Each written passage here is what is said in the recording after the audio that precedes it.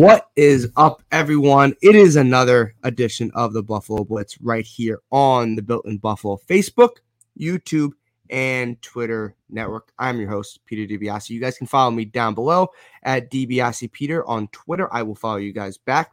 And we'll be breaking down, we'll be previewing, obviously, the Packers game, talk about some Trey White, some trade deadline stuff. Obviously, there's no game to recap because the Bills got a well-deserved bye week after beating the Kansas City Chiefs. We'll talk about the Packers. We'll talk about Trey White stuff, trade deadline stuff, and we'll get into that into the next hour.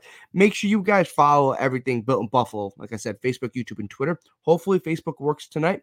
Last night, I know it wasn't just us. I know a couple other networks that were streaming on Facebook also had some trouble with Facebook, and obviously that's our main network.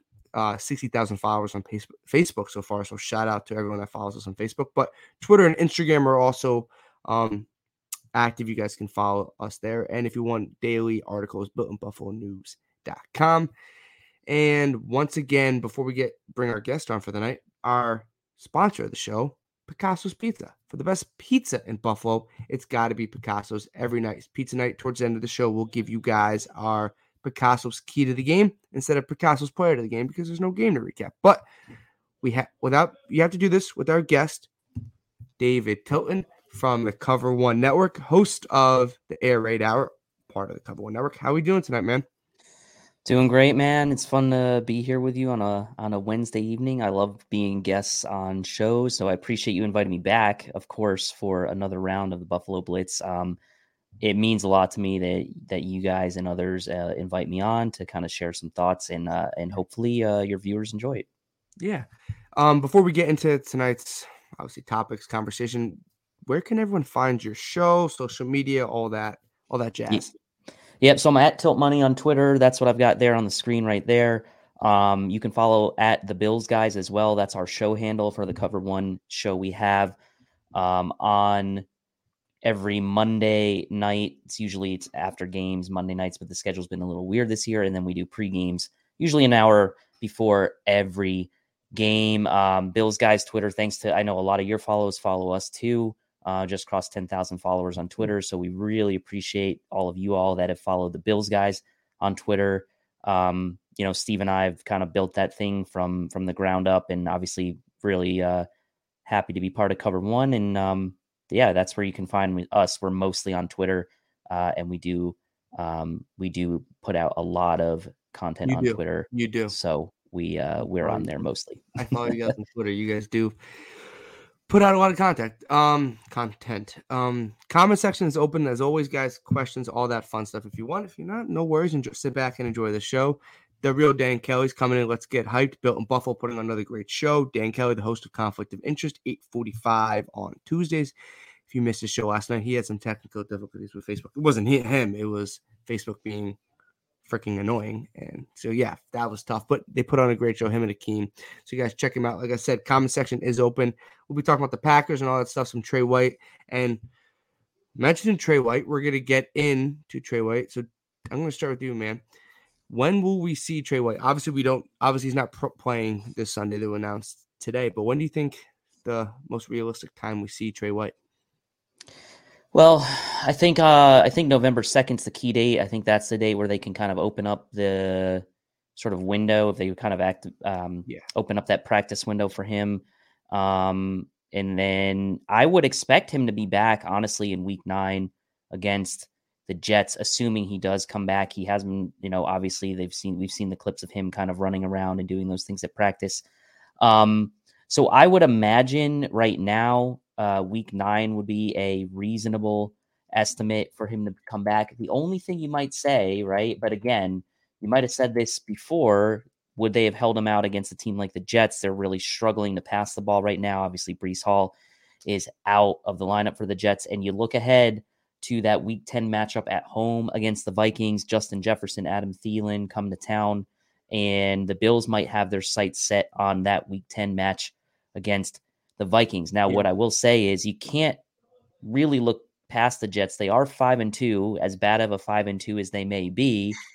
They are 5-2, and you do need to fend them off in the division. I do think they will eventually fade away, but if not week 9, I would expect that week 10 matchup against the Vikings is probably circled for them as like the safest, if you will, safest kind of time frame. But I would think he's probably aiming for week 9. Yeah, if you think about Trey White, obviously he's not playing on Sunday against Green Bay, but most people be like, well, we don't need him against the Jets. And look, I think the Jets' offense strength is obviously through the run. It was with Breece Hall and Michael Carter, and now it's probably going to be through James Robinson and Michael Carter. But, and we're playing this like hypothetical game because you get to a point where if the Jets keep winning, they keep winning. There's nothing you can do about it. You can, like you said, you could say they're not a great 5-2 team, and I agree.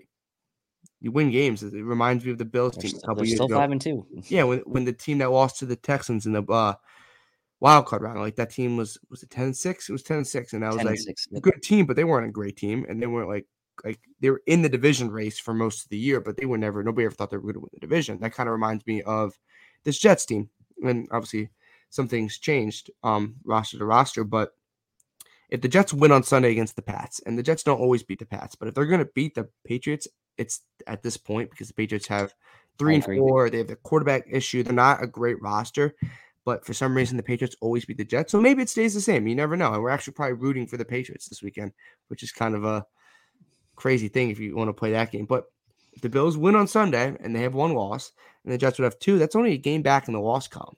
Mm-hmm. So you have to start not playing that game, but you start to thinking like, okay, they might not be legit, but if we lose to them, we get the same record as them. Same amount of losses, and you just go, and they have the tiebreaker. You're just like, okay, so not getting worried, but you're like, you can't overlook the Jets. And I don't think the Jets are great, and I don't think the Jets offense can keep up with the Bills. They really can't keep up with a lot of teams. They just played really good defense, and they run the ball and they time management.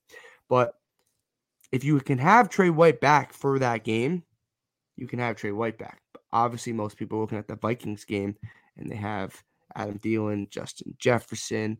That team is more of a formidable passing offense than I would say the Jets, but the Jets win on Sunday. They're 6-2. If they lose, they're 5-3. The talk kind of slows down. Once you lose, the talk kind of drops really fast. You see that happen to a lot of teams that are that kind of level. But you don't want to take anything lightly in the NFL. The Buccaneers just lost to the Panthers. Mm-hmm. And maybe the Buccaneers are not that good, but the Panthers are trying to lose. Like, not trying to lose, but they're selling. Like, they traded CMC. They're keeping with PJ Walker. Brian Burns has been rumored to be potentially be traded. Obviously, they're asking for a lot. So they're not contending. They're not trying to win games. And the Buccaneers with Tom Brady, and they're not the same team as they were last year, the team that won the Super Bowl, but they lost to the Panthers. So you cannot take anybody lightly in the NFL.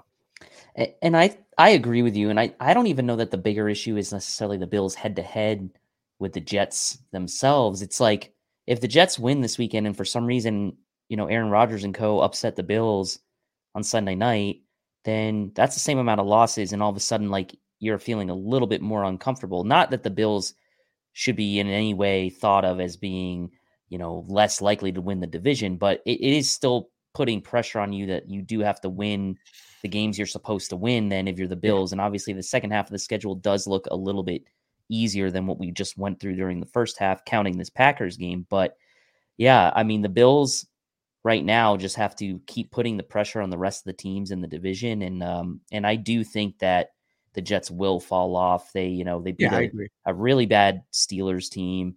They beat this Packers team we're about to play, who's obviously not the same team that we thought they were. Bad Denver team A with a very bad Denver quarterback. team, a very bad Denver team. So That Cleveland game where they recovered an Mhm. onside kick, like Yep. that doesn't Yep. happen. It's just have got a lot of luck this year with backup quarterbacks and just bad teams. And you know what?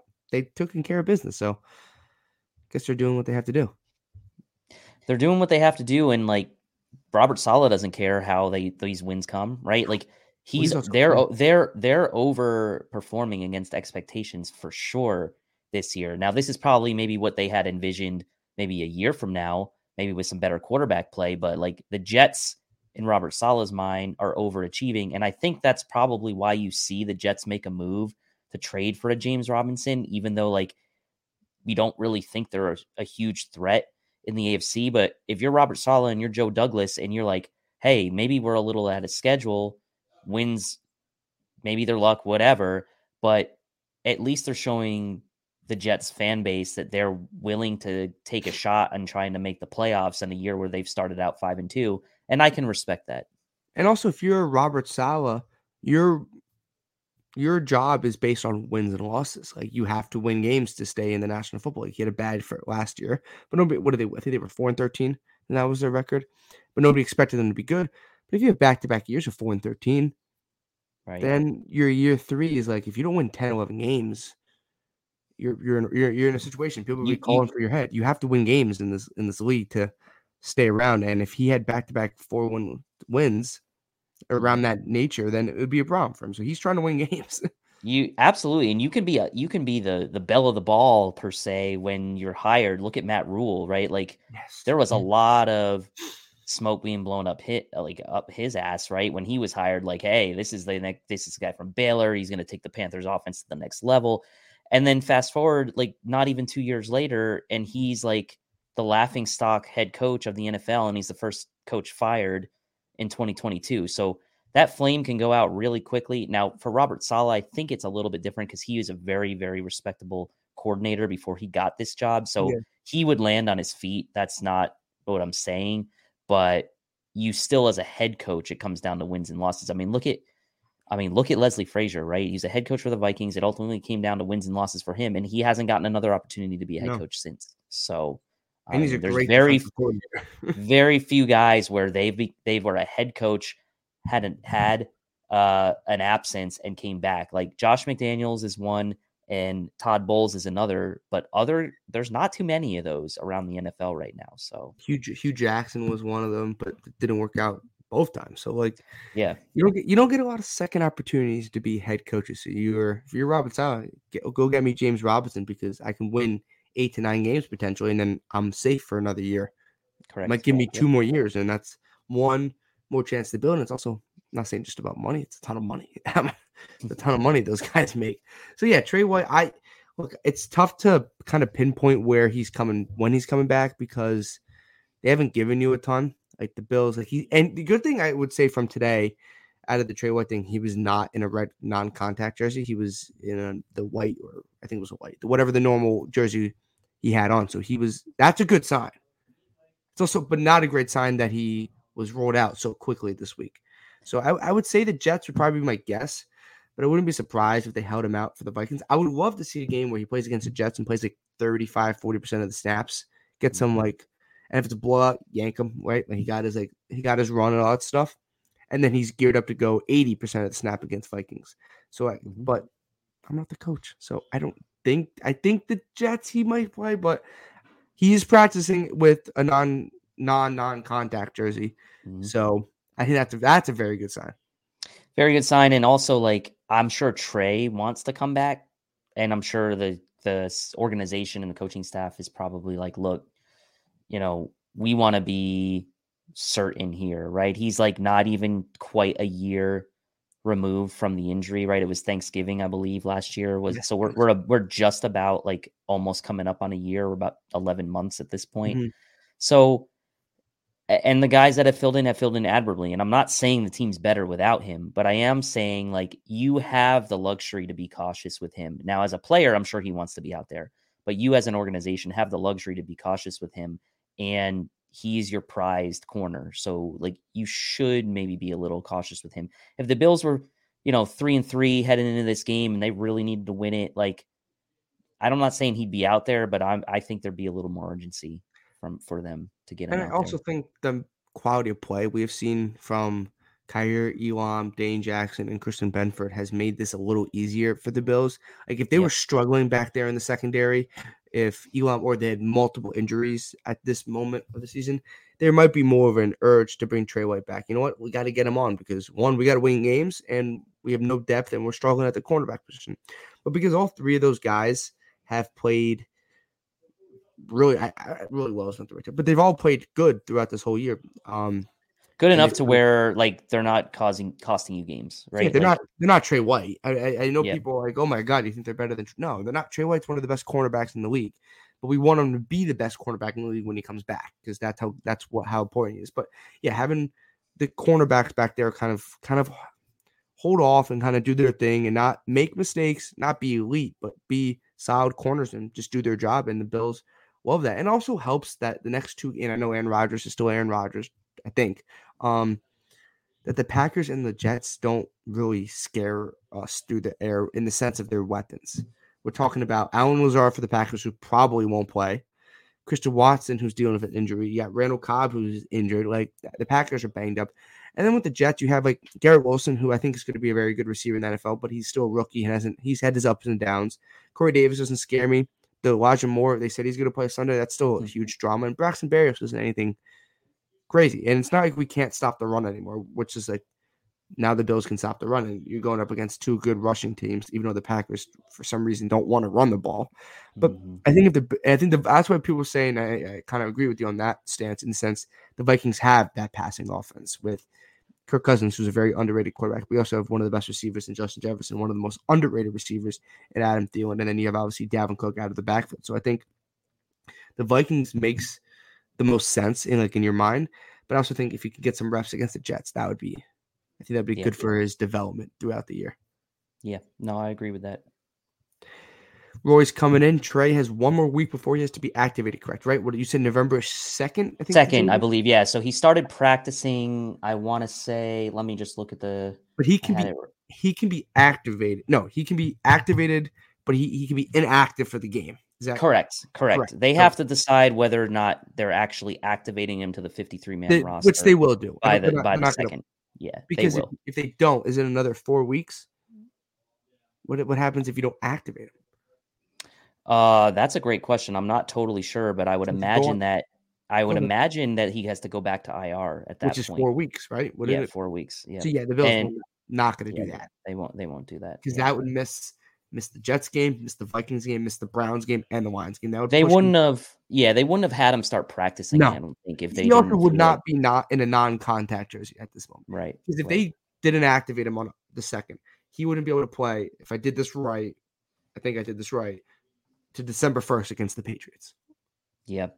That's right. Yep. So they can make him a healthy scratch. They're just gonna have to make that roster move, and they're gonna have to let someone go. That's the question. Who do they? Oh, I have no idea. I mean, I could see them, releasing. I could see them releasing Spector. That would be kind of a guy on the short list. They obviously already released Andre Smith, which was interesting. But Spector would be the guy, I think, in this situation. If you look at the roster, not exactly sure who else it would be. I don't believe. What about Justin Murray, that offensive lineman? Yep, they could release him unless they're afraid of Spencer Brown and they want more depth. I know he's a guard, but that's still more depth, I guess. Exactly. So it's not like the Bills. It's not like the Bills are going to be cutting someone when he comes back. That's like, oh my God, we're losing this guy. It's not going to be like that. So I'm not too worried. And I think Balin, and they might try to cut a guy they can get back on the practice squad Yep, because I think they like Spector. they do. So I think They do. Spector for some reason makes the most sense. Cam Lewis could be an option, but they like Cam Lewis a ton, and they might be afraid they even more. I would say you would have more of a chance to get Spector back on the practice squad than Cam Lewis. Jamarcus Ingram is another. Oh, is he on the one. active roster?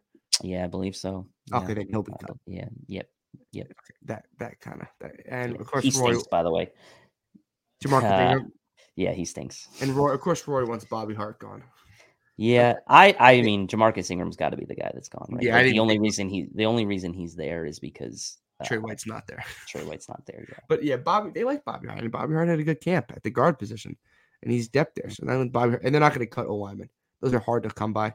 And if they Very like hard him, to come by, and the Bills have found it hard to come by. Clearly, yes, they're not getting rid of Bobby Hart, so there's no worry there. So Trey White is going to be a monitor, but it's not going to be a potential problem or topic anymore until next week. We're going to move to the trade deadline before we get to the Packers game because that's an exciting matchup. Sunday Night Football.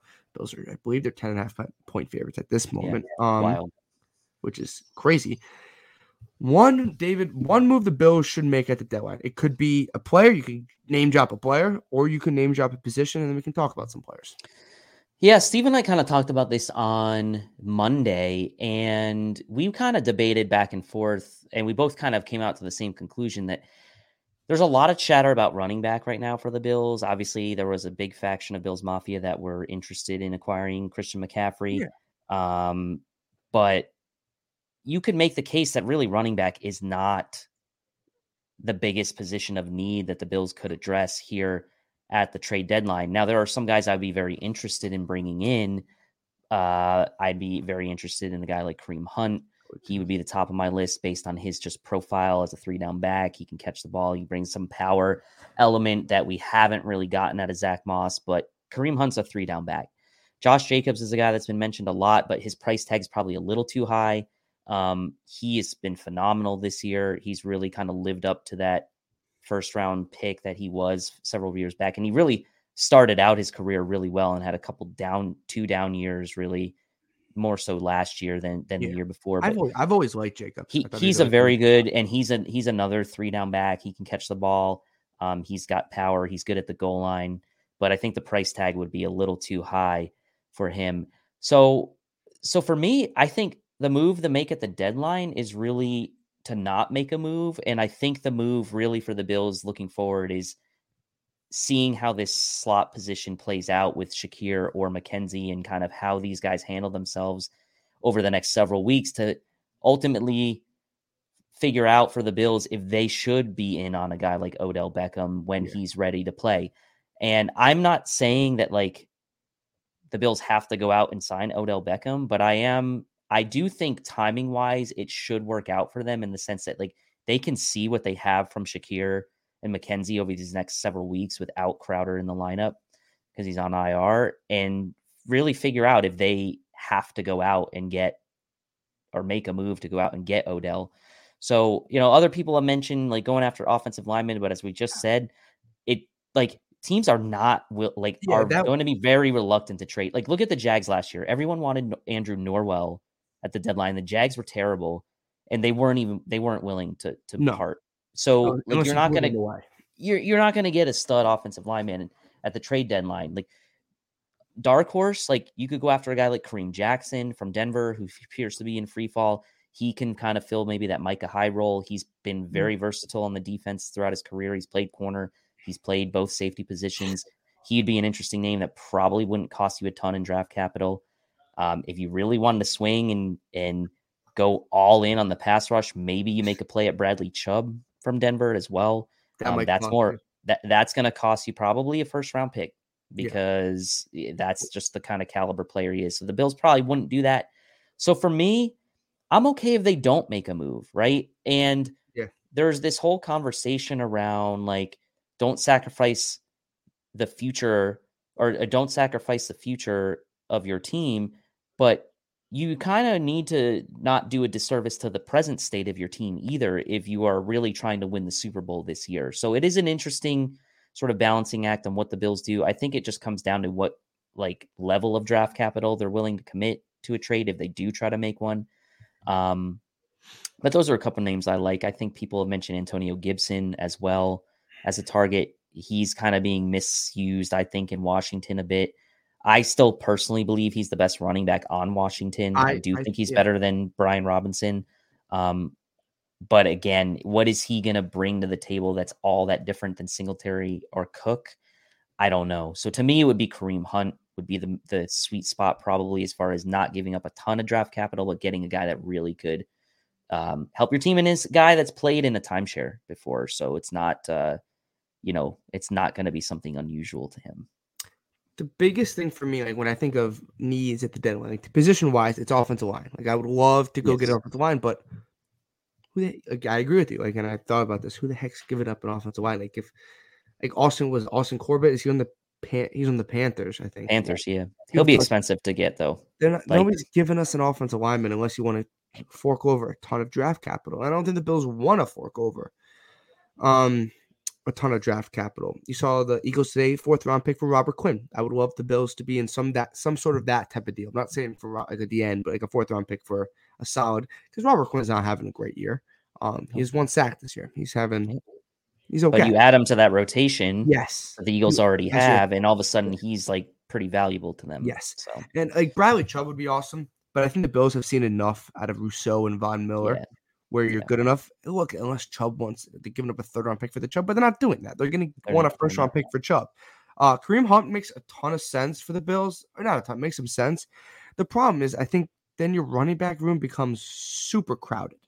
The sense of, look, you took James Cook in the 2nd round. So he's clearly, they value him as a future piece of this roster. It might not be fully this year, it might be more of a next year thing, but you still want him to get him some reps. And I think James Cook can still give you valuable snaps for this team that can still be a major impact for this team. And then you have Devin Singletary, who's had good games, has had some inconsistent games, but when he gets carries, he's been very good. Yeah. Do you really want a roster of Singletary, Cook, and Hunt? Unless you're, and people always come at me for this, unless you're giving up Singletary in the trade, and then you can lower the draft capital, I guess you would, but they're not the Browns. I don't think the Browns want that. I don't think they want another, I don't think having Singletary, Hunt, and Cook make any sense to me. Like, I don't think that really works. I think it ruins the value of Cook. I would love like a Cook Kareem Hunt duo, but I don't know if I need like a Singletary Hunt duo. I don't know if that really fits what the Bills want to do. I agree, but I do think, and this is I not think he's really an upgrade though. Before they started, I think he is an upgrade over Singletary. I do think he's better than Singletary, but not by like Christian McCaffrey better than Singletary. 100%. And I think we get so attached to their players on the Bills that we can overvalue the Bills players. Oh, I think every team does that. And we do that, right? We love 100%. These guys, but Kareem Hunt, I do think is a better running back than Devin Singletary. Yeah. Are there certain things Devin Singletary maybe does better than Kareem Hunt? Like maybe he's a little bit better in a phone booth at making guys miss. I'm not going to disagree with that. But again, it depends. Like, is the marginal improvement you're going to get from Kareem Hunt over Devin Singletary in how you use your running backs in this offense worth the draft capital? Or would you slightly change your approach on offense to incorporate a guy like Kareem Hunt more into the offense? I think becomes the question. And James Cook, I agree with you. It'll be very interesting now seeing the Bills coming out of the bye week, having an extra week to kind of maybe plan some things for James Cook, to see if they do start using him more in meaningful reps. He's had some good moments this season, but his best moments this season have come in, let's be frank, in garbage time. Like it was garbage time against Steelers, and it was the garbage time against the Titans. And that's fine to build up some confidence. And hopefully he's gotten some confidence through those reps, because obviously, his very first carry in the league didn't go too well. No, it did not. But he needs confidence. And that's something that appeared to be lacking in the meaningful reps he got. But I'm hoping over the bye week, having a little bit more time, maybe they get him more, some more action here in the offense coming out of the bye week. I think Bills fans would love to see that. I think Bills fans want to see the Bills use James Cook more. I think We were excited about the draft pick and what he could bring in the passing game. And that's something I'm going to be really closely looking at out of the bye week is if James Cook usage slowly starts to spike up a little bit. Dave Myers, founder of Built in Buffalo, is coming in. Let's go, boys. Shout out Dave Myers, founder of Built in Buffalo. Says hi to you, Dave. Just activate Just activate Duke Johnson. I don't think you really have to. I think what we have right now is fine if you're not going to make a move. They want to activate Duke Johnson. I don't know. They probably would still activate Zach Moss. I think that he's still probably ahead of the pecking order of Duke Johnson. You might disagree. We might disagree in that, but the Bills need to get better. The Bills need to get better in short yardage situations without having to rely on Josh Allen every single time, because that also could be the factor of the offensive line not getting enough push. Yes, but Zach Moss at some point, if you're like quote power back or you have a power element to your game, you got to be able to pick up a yard. And yes, there's some blame on the offensive line. I get that, but that's why like a guy like Kareem Hunt intrigues me, because I feel like he's a guy that can get you a yard. And Zach Moss, I don't know, man. There's been sometime this year, the hardest Bills, like the worst thing the Bills are at this year is getting 1 yard. They're great at getting when it's 3rd and 15. I don't know, 3rd and 15. Like, we'll just air it out, and you feel more confident in the 3rd and 12 than 3rd. Well, that's a good thing to have, that you feel like we're confident in 3rd and 12. But you also got to get the yard instead of running Josh Allen right into the ground every time, because you would like to be able to hand it off and get a yard and a half and just move on. It is weird to think about, right? That it's like you feel more confident. You're 3rd and 7 feels a little bit more comforting than it feels easier. Yeah. They make it so hard on 3rd and 1 sometimes. Like they hand it off to Isaiah McKenzie. They just get too cute sometimes on the short yardage plays, and it drives me nuts. But we're 5-1, so I guess we're nitpicking there. Lance is coming in. What's up? Yeah, I don't think Indy's gonna give us Quentin Nelson. No, I don't think that's gonna be. But yeah, it'd be awesome if the Bills hit on like a Quentin Nelson. That would also help the offensive line if we kind of hit on a draft pick. Well, they haven't invested early draft round capital on offensive line in Bean's entire tenure, right? The earliest they've picked an offensive lineman was when they traded up for Cody Ford, and maybe there's a little bit of a sting there from that still. So if that works out, then we're not really. If that works out, then it's the offensive line looks a little. If Cody Ford turns out to be a very good offensive lineman, or turned out to be a very good offensive lineman, then I think it would look a little different right now. Different conversation, yeah. But somebody like Jameer Slayer, who's on the Chargers right now, Siler, I think that's Mari Siler, yeah. Yes, he was a late pick, and he's having. Was he a late pick? I remember he was day two, I think. Okay, but there's somebody. He was coming out of Jordan when I did my board, and I was like, okay, I think he could be a legit offensive lineman. He was nice. He was nice. Yeah, and somebody like I know the Bills didn't have a chance to draft him, but Zion Johnson. Love Zion. Yeah, somebody like that. I was on the Zion train pre-draft. I would have been totally happy. This is also not a shot at Kyrie. No, not at all. Not at all. Good, but I think the Bills could have. I was fine with the Bills what they did in the draft. I'm not mad, but somebody like that, offensive lineman. I still think when we get the draft time, not for a couple months, everybody do love me some draft time, but offensive guard is going to be a hot topic for the Bills in the first round. So I'm going to be preaching for them to take an offensive lineman, either in round 1 or just go boring. I know it's not exciting and flashy, but go boring, and I'll be okay with that. I mean, Dallas is a good model to follow if you really want to try to build that offensive line. They had mid to late round, first round picks. And it's Dallas, right? Like they're Jerry Jones loves to make the splashy move. And for some of those years, they went ahead and kept investing in offensive line. And for a couple years there, that Dallas offensive line was head and shoulders above the rest of the offensive lines in the NFL.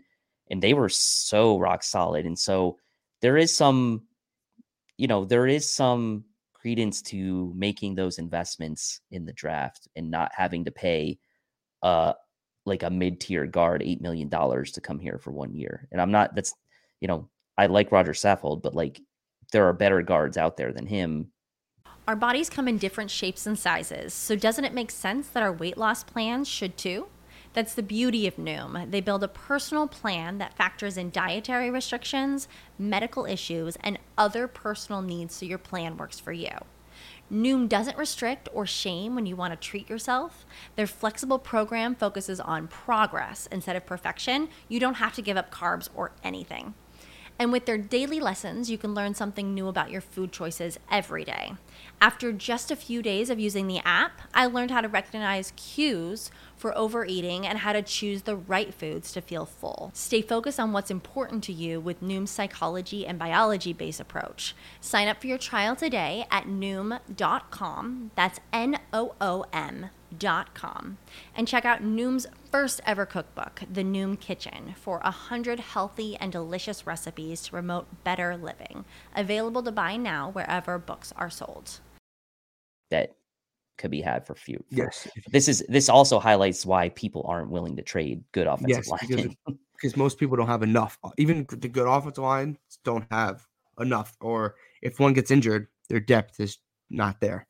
Alpha Rob's coming in. Bills don't need to trade. They're dominant already. Look, yeah, the Bills are great, but if you think you can win the Super Bowl, and most of the majority of the league and the Bills fan base and the Bills brass think they can win the Super Bowl, then if there's an opportunity to make your team better without completely gutting your future draft picks, you got to win the Super Bowl, because as we know, as Bills fans, Super Bowls don't happen that much. So you gotta go get one if you can. They swung for Von Miller. Like, this could be, and I've said this before, we will look back potentially on 2022 when the Josh Allen era is over in Buffalo, which will eventually be years from now. There is a chance we look back on 2022 and say that Bills roster was the best roster they had in the Josh Allen era. It's very possible we say that like 10 years from now. Mm-hmm. And look, if you want to compare it to like fantasy football, like you might be the best team in your fantasy league, but you're going to try to trade. You're still going to try to trade a couple bench guys that you have that you're not using to go get that one stud. Yeah, to make sure you're going to win the league, right? Or like future draft picks in that league if you're doing a dynasty. Yeah. So like you are always trying to improve, regardless if you think you're dominant. But this is real life. I get it, and I kind of agree with Alpha Rob here. Bills don't need a trade. I do think the best move for them is to see how it works out with this slot and determine later on, late November, if you can make a play for Odell. That to me seems like the best course for the Bills. Before we get to the Packers, going to go through a couple more comments because I want to break down a little bit of the Packers game, obviously, because the Bills take them on Sunday Night Football on Sunday. Sean Tucker, 2023, he could be an intriguing option if the Bills want to go another running back and just kind of do what they always do, draft running back, and then just keep drafting running backs. Bills Mafia. I'm Devin Singletary stands. This is T's coming in. I'm a Devin Singletary stan, but if we get Hunt, I would love it. Yeah, I love Devin Singletary. Nothing against Devin Singletary, but I think Hunt's an upgrade. Lance coming in. Josh is so good at it. Why not let him? He's a maniac. Yeah, I would love. Hey, look, Josh is great at getting the yard, but if we're that they started pushing Gabe Davis behind him, that's the new play. But if we're also up 21 points and we just want to run out the clock, I don't want to have to run Josh Allen on a 1 yard run. I just want to get the 1 yard run and just moving on. Like, I get it. The Bills it's the AFC Championship, and you gotta get this yard. Run Josh Allen. You gotta win the game. Or it doesn't have to be AFC Championship game. If you want to win the game, you gotta do what you gotta do. But I want to be up double digits or even just 7 points where I want to get a first down and not have to have Josh Allen put his head down and barrel into a 300-pound defensive tackle. Yep. I would like, and somebody somebody rolls over, like this weird stuff. You just never know. Weird stuff happens in the piles of the NFL that don't go well for your quarterback sometimes. So you don't want that to be a consistent thing. My girlfriend's coming in. She's also a Bills fan. This is our year. We all hope it's our year. Lance says, about. Lance and I are in the same dynasty league. Before we get to the Packers, what's your record in this dynasty league? I'm 5-2 so far this year. What's Lance's record? I'm not going to say it on air. Oh no, it's not good. Oh no, Lance, you're coming in here and you got a bad. I hate dynasty leagues. I'm bad in one of my dynasty league. So, yes, Lance, I know I can't have everything I want. Thank you. Okay, we're gonna get to the Packers game. Bills obviously take on the Packers on Sunday night, and don't miss our show next Wednesday as we're recapping the Packers game as well as previewing the Jets game. Back to our normal kind of show schedule. The bye week kind of threw me, and he's 0-7. Yeah, I just played him a couple weeks ago. In Lance's defense, let me just say this. In Okay. Lance's defense, Okay. I will say this. In Lance's defense, he took over a team this year that someone dropped. So he took over. So he didn't draft this team. No. This is the third year of this league. Okay. And so Lance he's trying to make moves. He's coming in. He's coming in for Matt Rule, basically. Yes. He's coming in to figure it out. He's figuring Lance it out. is taking over the 0-16 Detroit Lions. That's Cleveland Browns. He's got some players. Okay. I mean, I'm not gonna put him too on the spot here, but he's had some rough luck. He has Trey Lance as a cornerstone, obviously injured. That didn't go well. He's got Dalvin Cook. He's got some nice players. He's got Michael Pitt. Like he's got some nice players, but he's had some tough luck with injuries. He had David Njoku's injured. Obviously, he's got James Cook. He's got Dalvin Cook. And like I said, he's got Trey Lance, which obviously hurt him for this year, but he's got some potential there. So I don't want to, Lance is doing his best here with what he's got. He's playing the cards that he's been dealt, and he's trying his best. Yeah, he's coming in. He's trying to, like you said, the 0-16 Lions. He's coming in to regroup that franchise. It's gonna be at his press conference, 3 to 5 year build, guys. 3 to 5 year build. Getting on to the Green Bay Packers, who are currently sitting at 3-4 at this point of the year, coming off a 23-21 loss to the Commanders.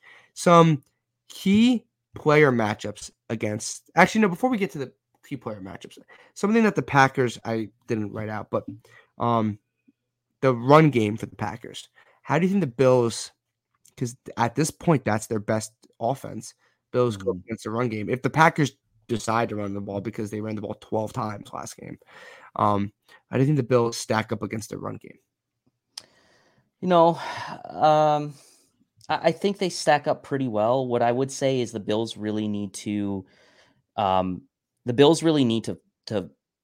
well on first down defense. Okay, so the Bills are only 19th overall in DVOA and third down defense, and you can't give Rodgers in that team free sets of downs. So the Bills on first down, I think, really need to set the tone against this Packers run game and force the Packers as much as you can into some third and long situations. The Packers, for what they are, they're not the offense that they've been in prior years. Obviously, their skill position players around Rodgers are not what they have, but that duo of Aaron Jones and A.J. Dillon is still something to build on. And if the Packers were smart, they would probably kind of try to feed those guys early in this game, limit the number of possessions that the Bills have, and almost play keep away from this Bills offense. As crazy as that sounds, when you have Aaron Rodgers as your quarterback, that probably is the Packers' most best chance at winning this game. And I will say with their running game, in the past couple years with Matt LaFleur as their coordinator, when the Packers have run the ball well in games, those have been their best and most dominating wins that they've had. It hasn't really been when Rodgers airs it out 40, 50 times. It's been when Aaron Jones and A.J. Dillon get it going on the ground and they run the ball well that the Packers really look like a dominant team. And they had a couple of those games early in this season where they did look like that, but they've gone away from that recently. Aaron Jones has still been involved in the passing game, but that's a duo you need to lean on right now if you're the Packers, that rushing offense, as much as you love, as much as you have Aaron Rodgers, who is going to go down on one of the greatest of all time to play the position. Like, you got to look yourself in the mirror of your Matt LaFleur and say, like, our best chance of winning this game against the Bills is trying to run the ball with Aaron Jones and A.J. Dillon.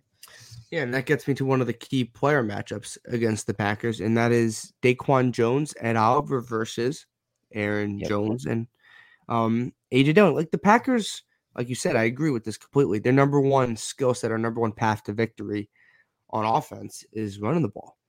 But they've shown at times this year to run the ball, but they've also shown at times that they don't want to run the ball. They lost the Commanders last week by 2, and that's obviously the most recent game they played. And they ran the ball 12 times. They gave Aaron Jones 8 carries, and they gave A.J. Dillon 4. They weren't great with the carries, though. That is true. Jones 2.9 yards per carry, A.J. Dillon 3.8 yards per carry. So they weren't anything special with those carries. But Rodgers only threw for 194 yards on 35 attempts and completed 23 passes. So I think if you're the Packers, you want to run the ball. And I think keeping the ball out of the Bills' hands is what you want to do. And I think the Packers have a solid defense. They've had probably better than solid. They have a good defense. You got some solid players there. But the Bills' offense have been able to score against practically anybody this year. So if you're the Packers, I don't know if you can get in a shootout. I don't think Aaron Rodgers has the weapons. And is Allen Lazard playing this weekend? Because I remember. Yeah, he's questionable as of right now. I know he had an injury in the game last week, but Randall Cobb is out. Randall Cobb is out. Christian Watkins is questionable. I know I read something earlier this week. So Lazard didn't practice today. They did get Sammy Watkins back last week, so he's back. 2 catches for 36 yards last week on 4 targets. And Christian Watson, I believe he didn't play last week. So. Yeah, I believe is out. So they have no receivers at this point. He did. Watson did come back to practice today, though. So like, it's going to be a hodgepodge, like it's been for them all year. They've got Dubs, obviously. They've got Robert Tonyan at tight end. Sammy Watkins is back in the mix. So it could end up being 2 rookies, and Sammy Watkins as the top 3 receivers for the Packers this week if Allen Lazard does not play. So we'll see.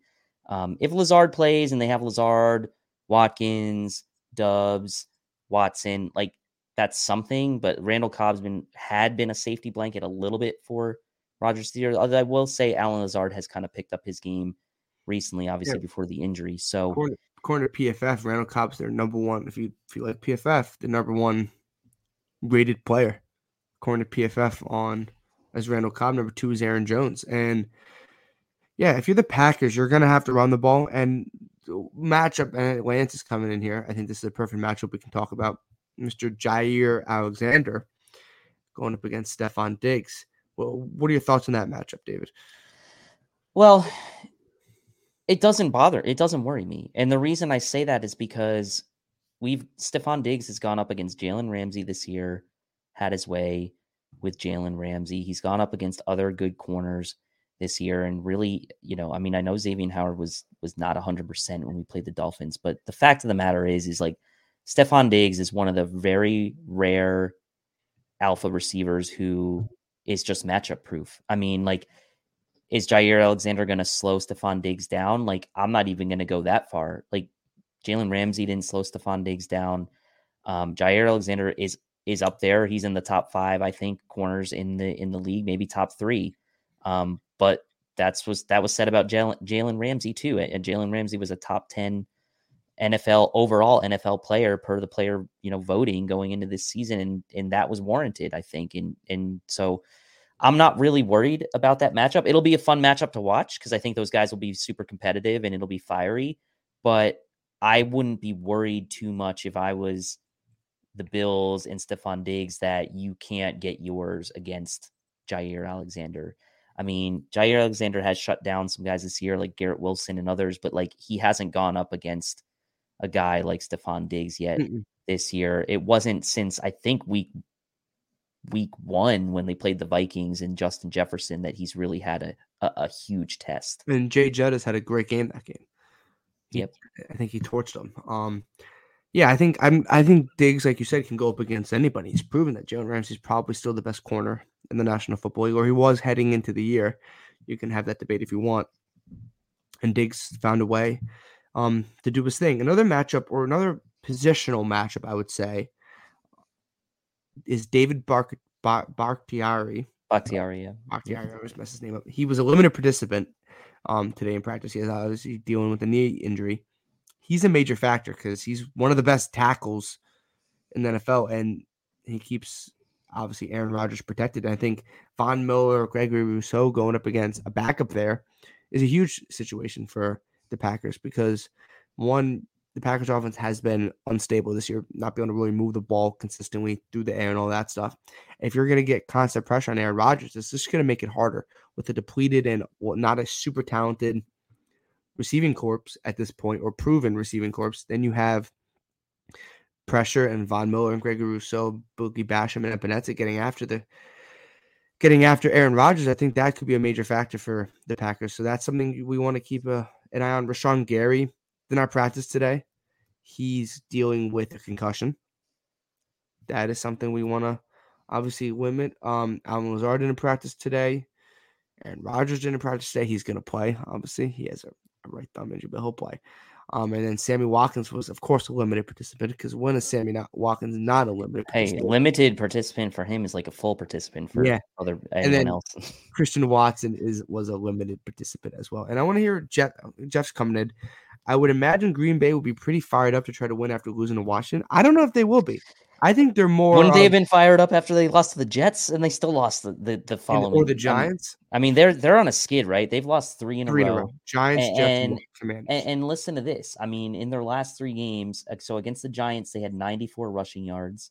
Against the Jets, they had 60, and against the Commanders, they had 38. So they're going in the wrong way when it comes to the rushing yards. In the 4 games prior to that, where they were 3-1, they had a game of 203 rushing yards against the Bears, a game of 199 rushing yards against the Pats, which obviously went in overtime. So those stats are a little bit inflated. In the first game of the year, they had 111 against the Vikings. So they need to run the ball to win games. They need to run the ball. So that's the key to the game, or one of the keys. And we'll get to the Picasso's key to the game as we end the show, but that could be one of the factors for the Packers, obviously. And I think if you're the Bills and you're looking at this Packers team, and they could be fired up going to Green Bay, but you also hear the comments Aaron Rodgers made on, I think it was Sunday, that they might get this team might need to get exposed. Like that's maybe what they need.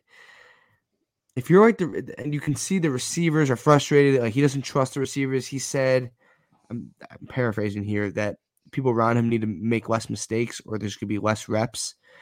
I don't think the culture around the team right now, the attitude is anything special. I think there's probably dysfunction with LaFleur and Rodgers, some of the receivers in Rodgers. I don't think this is a great locker at this moment. What are your thoughts on that? I think there's something to be said about that. I mean, we're reading into it, so we don't. We're reading into it, but I do expect him to play well in prime time. I just he has that kind of FU attitude where he's like, I'm gonna just show you what I can do with nobody around me and guys that aren't even that good. The 2 guys he trusts the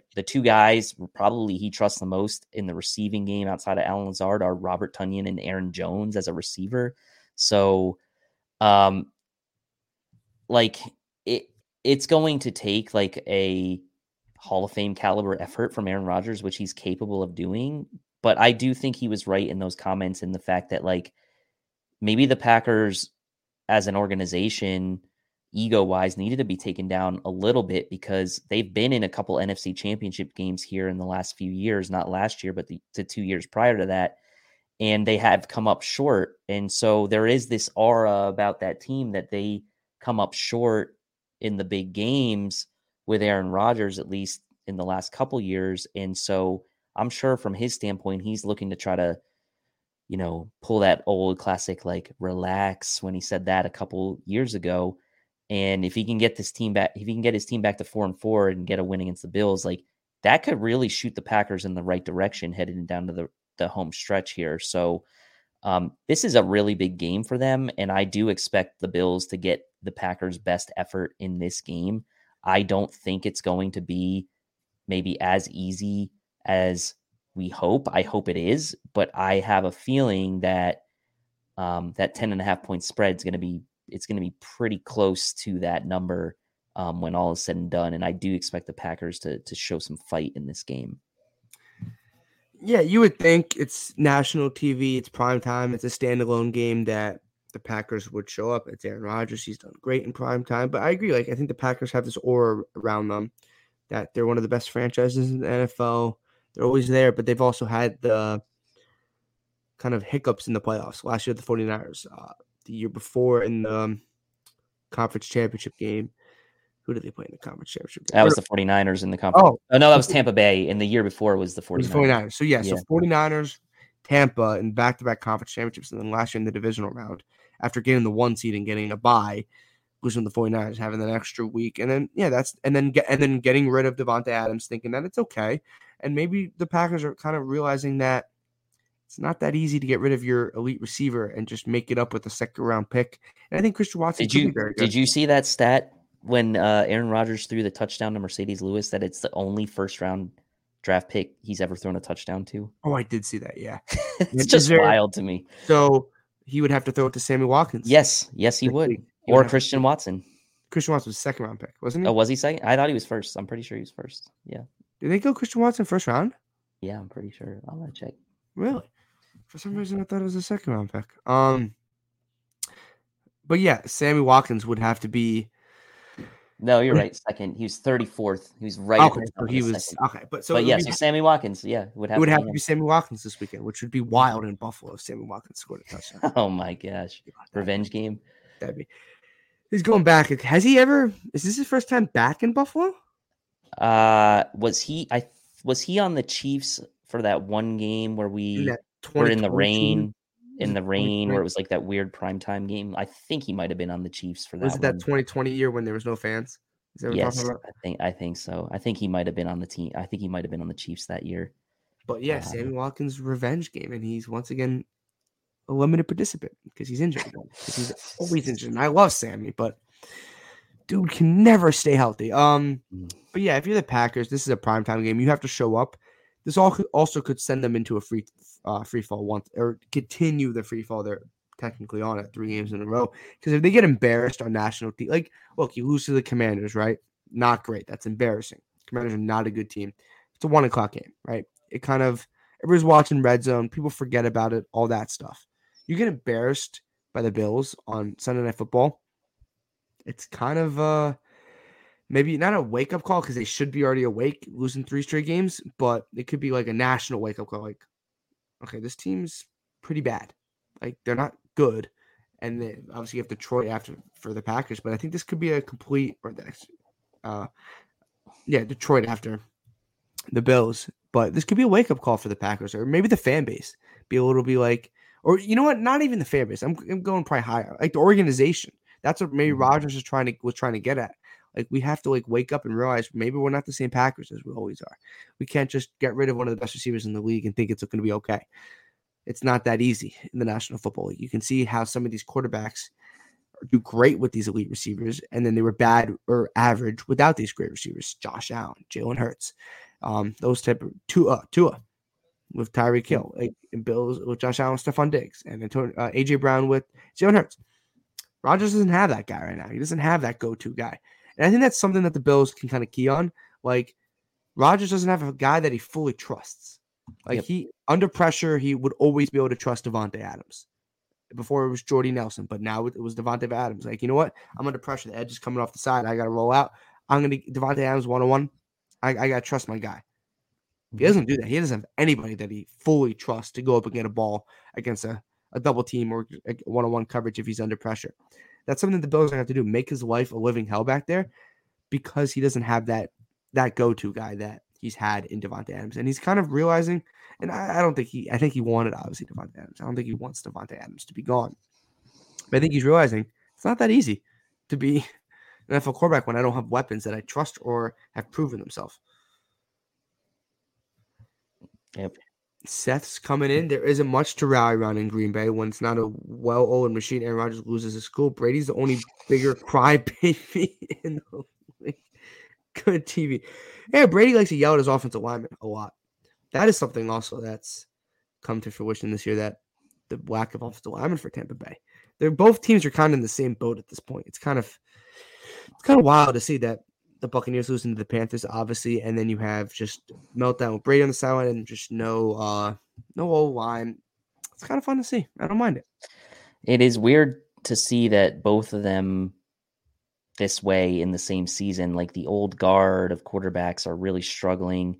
Stafford, add him to the mix as well. Like, those 3 old guard quarterbacks in the NFC are really struggling. And like some of the other older guard guys like Russell Wilson, who are now in the AFC, are also struggling. Matt Ryan got benched. Yeah, Matt Ryan got benched. It's like the young guns of the league right now, Lamar Jackson, Joe Burrow, Josh Allen, Patrick Mahomes, like they're pretty much all in the AFC, the guys that are kind of, you know, the what I would consider the elite group or like the top performers so far this year are all in the AFC. And we haven't even talked about Justin Herbert, who hasn't even really had that great of a year yet. But like the NFC is wide open, man, to be honest. And, you know, guys like Daniel Jones quarterbacking the Giants, guys like Jalen Hurts, probably maybe the best quarterback in the NFC right now. And even guys like Kyler Murray aren't having the best of seasons so far, who are the young sort of crop in the NFC. So it's a weird year right now, especially in the NFC, which is kind of wide open. And you see teams like the Giants and the Cowboys with Cooper Rush, and obviously the Dak's back now. But, Kirk Cousins doesn't look so bad right now in the NFC when you start looking at the whole landscape of the NFC and the playoff picture, right? I mean, doesn't look too bad for Kirk Cousins right now. I agree. So we're going to go a little past 9. Is that okay, David? Just kind of chop some things up. But we're going to do this, and then we're going to do our game predictions. So we usually do our Picasso's player of the game from the past game. Obviously, we did that last week from the Chiefs, and there was no game over the weekend because the Bills had a bye week. But we're going to do our Picasso's key to the game. So for the best pizza in Buffalo, it's got to be Picasso's. Every night is pizza night. Shout out to our sponsor. But, David, I'm going to start with you. What is your Picasso's key to the game? So I think for me, it's the Bills' third down defense here. Like, they're the number 1 DVOA defense in the NFL. The Packers are only 25th in DVOA defense, but the Bills' number 1 DVOA defense in the NFL, but they're only 19th in third down defense. So like I was kind of getting to earlier, this goes back originally to the Packers and trying to get that run game going.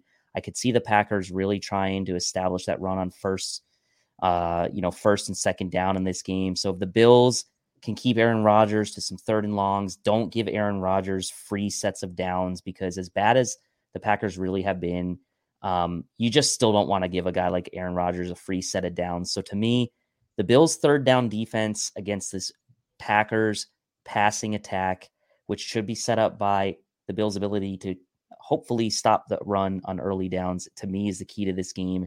Limit the Packers on third down, keep their third down percentage down, and give yourself, if you're the Bills offense, as many possessions as you possibly can. Don't let this be a grinded out sort of limited possession type game. Go out, get your defense off the field, stop the Packers on third down. I think if the Bills really hold the Packers to a really low third down conversion percentage, this game should be very, very heavily skewed towards the Bills' chances of winning. I completely agree. So my Picasso's key to the game, kind of going off you, is stopping the run. I think it's, like you mentioned, how the Packers, you don't want them to have a kind of grinded out game, because I think that's the Packers how they want to play at this point of, or you think that's how they would want to play. They haven't shown it consistently through the season. But if you're the Bills, you don't want to give the Packers long possessions. You want as many possessions as you can for Josh Allen and company.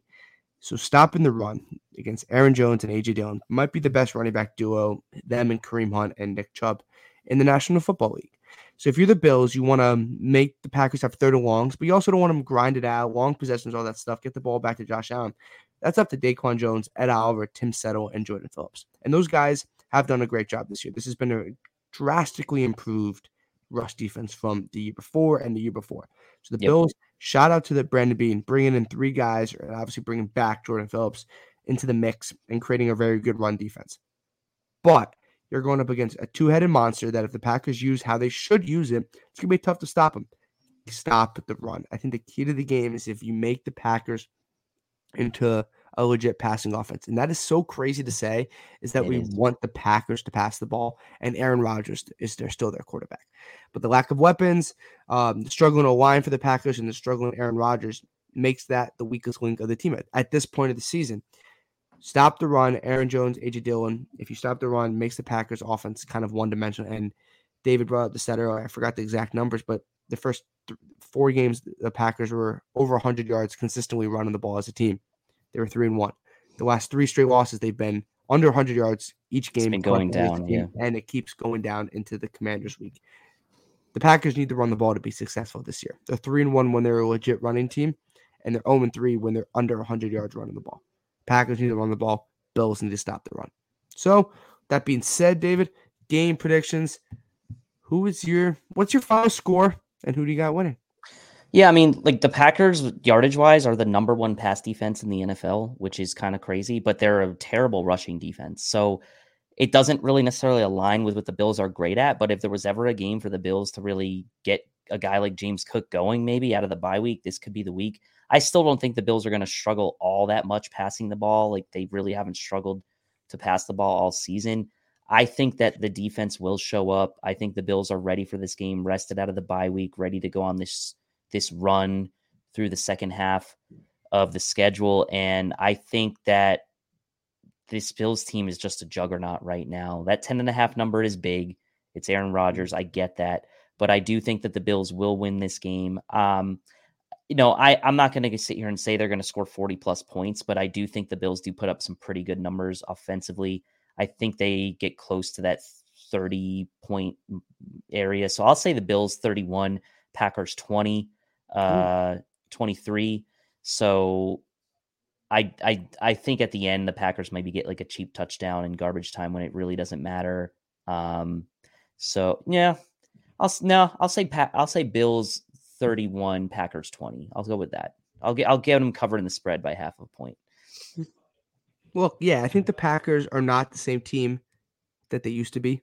You clearly can see they've lost to the Giants, Jets, and the Commanders 3 times in a row. They're 3-4. Their offense is not the same. But it's still Aaron Rodgers on primetime. So you got to be careful. You can't be sleepwalking into this game. And I don't think this Bills team is going to do that. I don't think this is this type of year for this team. They're rested. They're coming off a big Chiefs win. They don't want to say it's a fluke because being a Chiefs. Let's just keep this train going. And like we said, 5-1 going to the first 6 games. I would have took that start in a heartbeat because sign me up. I think most people through Cover One, Fanatics, Built in Buffalo, any Bills reporter, all that stuff, thought the first 6 games before the bye week were the toughest 6 games of the season, was the toughest stretch of the season. And I thought even 500 would have been like, it would have been okay with it, obviously, but you would have been like, okay, 4-2. They went 5-1, and then obviously easily could have been 6-0. So I think the Bills are playing at a high level. I think, like you said, that the Packers have statistically the number 1 pass defense in the NFL. The Bills are not afraid to throw the ball on anybody. They're not going to go away from their game. They're not going to you know what, we're going to run the ball 30 times. No, they're going to drop back and pass the ball. But you saw the success the Bills had against the Chiefs running the ball in that first half. I wouldn't be surprised if the Bills try to get that going. A couple first downs running the ball because they were going to the run game early and often in that game. Then they kind of went away in the second half when they needed legit points. I think the Bills will attack that run defense of the Packers. I think they will try to. But they're not going to just sit back and not pass the ball. They have Josh Allen, Diggs, Gabe Davis, Dawson Knox for a reason. They have one of the best pass offenses in the NFL for a reason. They're going to drop back. They're going to do their thing. I think the Bills, I like 34. I like Packers 21. I think they cover the spread at 13. I think the Packers still can put up points. I like 34-21. And yeah, so 34-21. We both have the Bills winning. Both of the Bills covering the 10.5 spread, even though it's a lot of points. 10.5 is a lot of points on prime time. But that's going to do it for our show tonight. David, before we say goodbye to everyone, appreciate everyone that was listening on Facebook, YouTube, and Twitter. As always, you can rewatch it. But where can everyone find your show and your social medias? So you can find me on at Tilt Money on Twitter, or at The Bills Guys is our show handle. We're on Cover One. It'll be me and Judge Mathis. We will be doing a pregame show this upcoming Sunday, as we do every time before the game. We do a live pregame show. This Sunday was going to be a little bit interesting. We're going to do one like our normal sort of 11 o'clock time, and then we're going to jump on Twitter Spaces to kind of go over the inactives around 7:30 p.m. given the time of the game. And then we're on the air raid hour normal sort of Monday shows every Monday on Cover One at 9 p.m. and that's live on the Cover One YouTube channel, so you can check us out there. Very active on social media every day. Steve does a great job handling our Twitter account and putting out some shorts and some clips on Twitter that you can interact with and give your comments as well. So yeah, love the engagement with everyone. And let's roll in this game, man. Yeah, so let's roll. And we work for different networks. We support different networks, but we all have one common goal. We want the Bills win the football game and succeed. As always, you can find me on Twitter at DBSAPeter. I will follow you guys back. Built in Buffalo, Facebook, YouTube, and Twitter network. You can get live shows. You can get consistent content. Built in Buffalo is putting out great content on Instagram and Twitter, like just normal social media stuff, as well as daily and weekly articles at builtinbuffalonews.com. My live show will be back next week, 8 p.m. Wednesday. As always, Breaking Tables is tomorrow night, 8 p.m. Eastern. You don't want to miss Tampa Neal and Epic B. They'll do their thing and they'll go crazy for a nice hour. So you guys don't want to miss that tomorrow night, 8 p.m. But I always forget to mention this. If you do want to listen to this in the podcast form, it will come out tomorrow morning on podcast form on Apple Podcasts, Spotify, or wherever you get your podcasts. Daniel's coming in late, but not too late, as he says, go Bills. We're going to end the show with the Go Bills. Go Bills.